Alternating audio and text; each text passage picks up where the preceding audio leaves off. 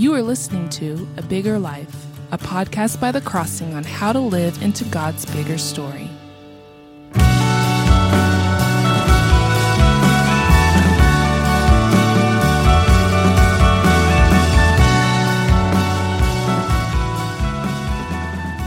Hi, welcome back to A Bigger Life podcast. We started talking in our last episode about one of the necessary ingredients to a life, or a time, I should say, of prayer and a life of walking with God. If we're going to let the Scriptures guide our prayer and let the Holy Spirit move in our prayer through the Psalms and through the Scriptures, then one of the things we're going to have to always have as part of that is a time of confessing our sin. Jesus did this in the Lord's Prayer, right in the middle of the Lord's Prayer. He has built into that regular prayer of connecting with God, connecting with our Father, that phrase, forgive us our transgressions or trespasses as we forgive those who've trespassed against us. And Jesus built into that prayer that phrase because he knew that we would always have that need when we come to God. We would always have that need to own up to our sin and confess our sin. And there are times in my life when I particularly need to do that. And one of the Psalms I turn to when I need to do that is Psalm 32. This is a psalm where David is blatantly confessing his sin. And like in verse 5, he says, I acknowledge my sin to you, and I did not cover my iniquity. I said, I will confess my transgressions to the Lord, to Yahweh, to the I Am. And you forgave the iniquity of my sin. And then it has this little phrase afterwards that you sometimes see in the Psalms, Selah. Selah, we don't quite 100% know what it is, but we think it's a musical term, or a term that is sort of like, this is a good time for a musical interlude so that the person praying can spend some time reflecting on what they've just said. And that would be an appropriate time to do that after I say I'm going to confess my transgressions to the Lord. That would be a good time for a Selah. Let me take some time to confess my sins before God. Now, the reason I turn to this psalm is because, again, this is, I remind myself, a prayer written ultimately by the Holy Spirit. This is the Holy Spirit guiding me in how to confess my sin. And when I think of it that way, it helps me realize that I can be honest to God about my sin. I don't have to hide it. I don't have to ignore it. So David says in this psalm in verse 3 and 4, for when I kept silent, my bones wasted away through my groaning all day long. And I don't know about you, but I really identify with that. It's amazing how even though this is a 3,000-year-old prayer, it could have been written today for me. When I kept silent about my sin, my bones themselves, like my whole body, began to be affected by my keeping my sin silent, my ignoring my sin before God. And there's a sense of inwardly groaning all day long. Now, I don't outwardly know I'm groaning. I just become grumpy. I become critical. I become argumentative. I become unhappy. My heart gets hardened when I'm not owning up to my sin before God, when I'm trying to hide it, when I'm silent about it. He says in verse 4, for day and night your hand was heavy upon me. My strength was dried up as by the heat of the summer. In other words, that God just sort of makes us miserable when we're trying to go through life, not confessing, not owning up to, not bringing into the light the reality of our sin. But we try to suppress it. We try to pretend it's not a big deal or justify it or deny it, in some way ignore it. That's what David means by keeping silent about it. And then we just inwardly become sicker, inwardly become, even physically, we become perhaps. Our body is tied to our spirit, and we are one being that is a composite being. We are the two interact with each other. And so when we're not doing well spiritually, when God's hand is heavy upon us and there's a burden inside of us, that affects our physical bodies as well. My strength is dried up as by the heat of summer. And so David says in the first two verses, blessed is that word blessed that means shalom. It means flourishing. It's the same kind of blessed Jesus says in the Beatitudes. Blessed are those who hunger and thirst for righteousness, for they shall be satisfied. They're the ones that are going to be flourishing. They're the ones that are going to have shalom. They're the ones that are going to be blessed, not only in this life, but particularly and especially and fully in the kingdom of God. Blessed are those who hunger and thirst for righteousness, for they shall be satisfied. And here David is saying, blessed is the one whose transgression is forgiven, whose sin is covered. And that's the same word, whose sin is covered, the same word that he says in verse 5, I did not cover my iniquity. So when we don't try to cover our sin is when God will ultimately cover our sin. God will deal with it if we deal with it. If we try to cover our sin, then our sin eventually is going to be exposed and it's going to fester like a wound. It's going to cause all kinds of problems that will manifest themselves in our relationships, manifest itself in our relationship with God and in our health and our attitude, our well-being psychologically, mentally, emotionally, and physically. Blessed is the one against whom the Lord counts no iniquity. That's what it means by covered. And in whose spirit there is no deceit. This is what we're striving for. We're just trying to be in people of integrity who don't have a divided heart, who just live life with a single heart. We're just who we are. If I have sin, I openly confess it before God. I'm not silent about it. There's no deceit inside of me trying to minimize it, trying to rationalize it, trying to deny it.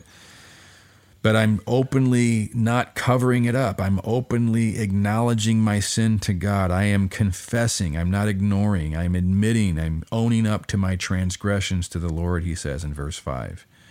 And that's when you forgave the iniquity of my sin. Now, what we don't want to do is have a theology of God forgives the sins I confess, because I don't think I can ever truly confess and acknowledge every sin there is in my life that God needs to forgive. So that's not going to be it.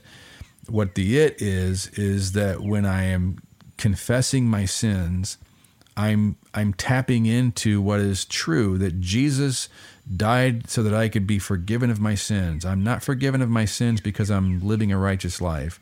I'm not forgiven of my sins because I'm confessing them. I'm forgiven of my sins because the rest of the Bible story is Christ ultimately bears my sins upon his body on the cross. And he has risen so that I can experience this new life of forgiveness, this new life of freedom, of walking with God in the light and honesty and integrity and being honest about my sin. Because I am forgiven of my sin, I can be 100% honest with God about my sin.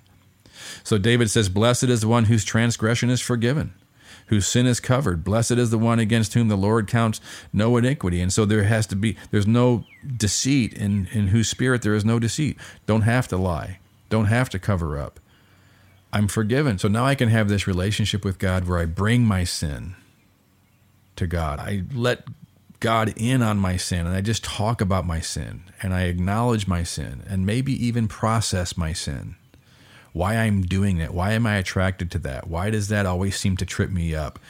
And have this prayer life with God where I can just be totally honest and I can process these things out loud with my Heavenly Father, rather than sort of have to clean myself up before I come to him. That's not how that works. I come to him with my sin, in my sin.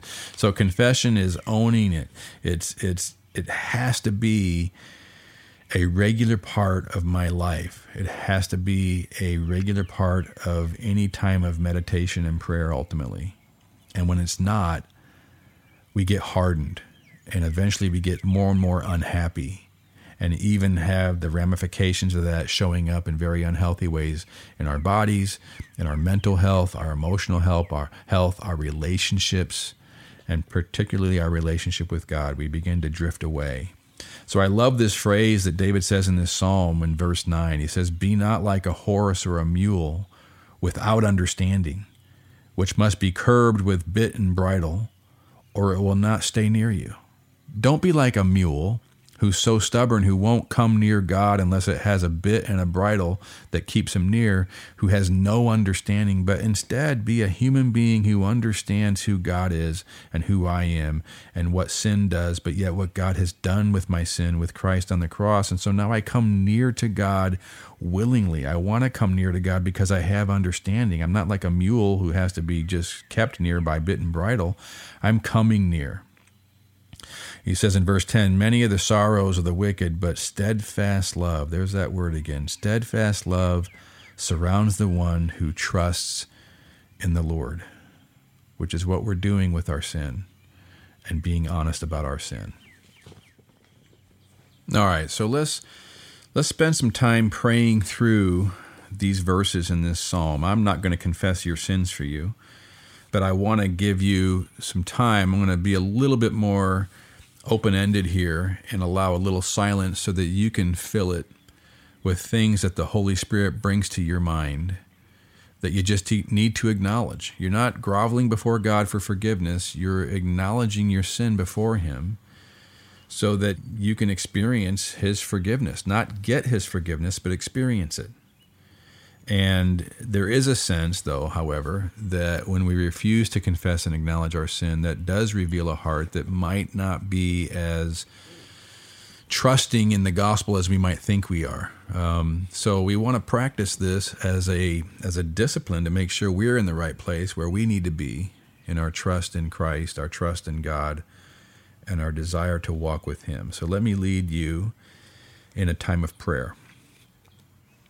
Heavenly Father, you already know my sin, and you want me to come to you. Jesus already knew we would already have sin when He was motivating us to pray, my Father in heaven, forgive me my trespasses as I forgive those who trespassed against me. That there's built into this coming before God as my Father who loves me, the reality that I will have sin that needs to be confessed. So my sin doesn't keep me from you. It does in my own heart, but it doesn't from your heart. Your heart wants me to come before you with my sin. So I want to come before you now with my sin. I want to acknowledge my sin to you openly. I don't want to cover up and be silent about my iniquity anymore. I want to confess my transgressions, my willful disobeying of what I know is your command, my willful choosing to walk away from your steadfast love. I confess my willful decision to ignore you, reject you, offend you, because of my own desire to be my own God, to be my own king, and being frustrated in ways that I can't be my own king. And so I lash out in anger at people. I lash out with words. I lash out with lack of love, impatience, unkindness, cutting people down, slandering them, talking bad about them, being jealous of them, envious of them, criticizing them, a critical attitude, a critical spirit, a complaining, grumbling spirit, because I can't be my own God and my own king, and so I get angry when things don't go my way. I get angry at you, but it's hard to be mad at the God of the universe, so I take it out on my spouse, or I take it out on my kids, or I take it out on others who are trying to be a friend to me. And in some way I punish them because I am mad. I just want to punish life because life is not in my control. I can't be my own God in God's universe. I can't be my own king when there's a true king who's Lord of heaven and earth. So it makes me reject the command of God and find happiness and find satisfaction elsewhere. I confess how stupid that is. I confess how selfish it is. I confess and acknowledge how self-destructive it is. I lack sense like a mule. I lack understanding like an animal. Instead of like one who's been created in the image of God to walk with God and reflect the glory of God and reflect the love of God to others, the light of the God of the universe to others. Instead, I become somebody who sucks the light out of people, sucks the life out of people, sucks the joy out of people by words that I say, attitudes that I have, ways that I treat them, selfishness, and gratifying my desires at their expense, at a cost to their joy, their flourishing, their well-being. I confess, I acknowledge my sin to you. I don't want to have deceit inside of me that ignores it, minimizes it, denies it, rationalizes it. I don't want to do any of that anymore. I just want to own it. Acknowledge it. I'm the guilty one. I'm the selfish one. I'm the one who wasn't believing the gospel, who's maybe not right now believing the gospel. And that's why I'm clinging to this sin. I'm not believing in the steadfast love of God for me. I'm not believing in the infinite wisdom of the I am of the universe. I'm not believing God is the source of all abundant existence. In his garden, there's every tree that's pleasing to the eyes and good for food. Only Satan introduced scarcity by saying, why can't you eat from any tree in the garden? Wasn't true. It was a lie. There was only one tree. No scarcity, but abundance. But somehow the scarcity became an accusation against God's abundance and accuses God's will of scarcity. And therefore I sin, I take, I grab, because I feel like that I can't trust the abundance of God's will for me. But I trust your abundance, Heavenly Father. In your kingdom there's abundance, and I want to be on the path to your kingdom now. Even now I have to go without so that I can train myself and teach myself not to grab and take, being my own God and my own King. I acknowledge my sin before you. And I know that when I don't, your hand is heavy upon me. My soul gets dried up like the heat of summer. I don't want to live that way. I want to be honest and open and walk with you in light and honesty. Because Shalom is the one who acknowledges their sin before you. Blessed is the one who knows their transgression is forgiven, their sin is covered. Blessed is the one against whom the Lord counts no iniquity, and in whose spirit there is no deceit. So I acknowledge my sin to you, and I will confess my transgressions to the I am, to the Lord. And you forgave, because you forgive the iniquity of my sin. So I trust in you. Many of the sorrows of the wicked, many of the sorrows of those who continue in their sin and don't acknowledge their sin and try to hide their sin and minimize their sin. But steadfast love surrounds the one who trusts in you. I trust in you, and thank you for forgiveness. Thank you for Jesus, who forgives all my sins because of his death on the cross. You forgive all my sins because of placing them all on the body of Jesus on the cross. He has broken through death. He has broken through the other side. His resurrection gives me purity, new life, righteousness, to walk with you in honesty, and to be glad before you, and to rejoice in you. And I do so in Jesus' name. Amen. Thanks for listening to A Bigger Life, a podcast of The Crossing, a church in Columbia, Missouri. If you enjoyed this episode, please subscribe and give it a rating so people can find this content more easily, or consider texting it to a friend or posting it on social media. Thanks for listening.